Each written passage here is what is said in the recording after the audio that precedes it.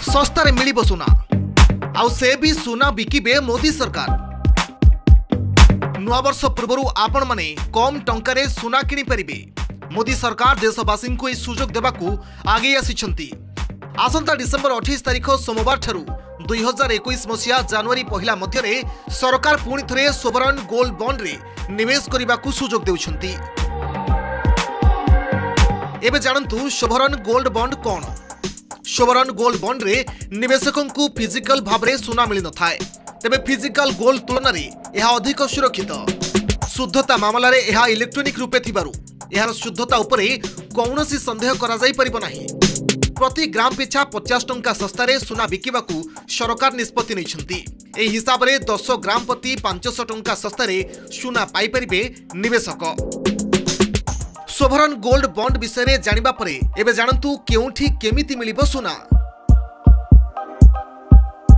गोटी आर्थिक वर्ष रे जन व्यक्ति सोवरन गोल्ड बॉन्ड स्कीम रे सर्वाधिक 500 ग्राम सुना किनी परिबे।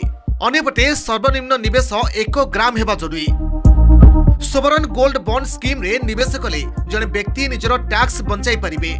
बॉन्ड को ट्रस्टी व्यक्ति, एचयूएफ, ट्रस्ट, विश्वविद्यालय एवं धार्मिक संस्था को बिक्री करिबा पई मना करा जायछि। एथिरे आवेदन करिबा पई निवेशकों निकटरे पान कार्ड थिबा निहाती जरूरी।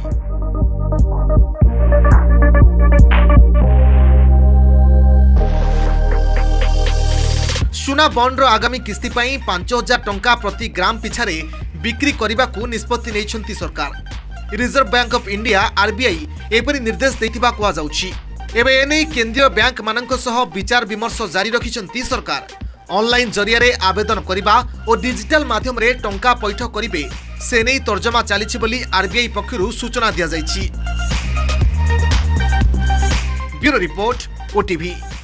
नमस्कार, मु सुप्रिया। मोर विश्वास आपन के वीडियोटी भलो लागिथिबो।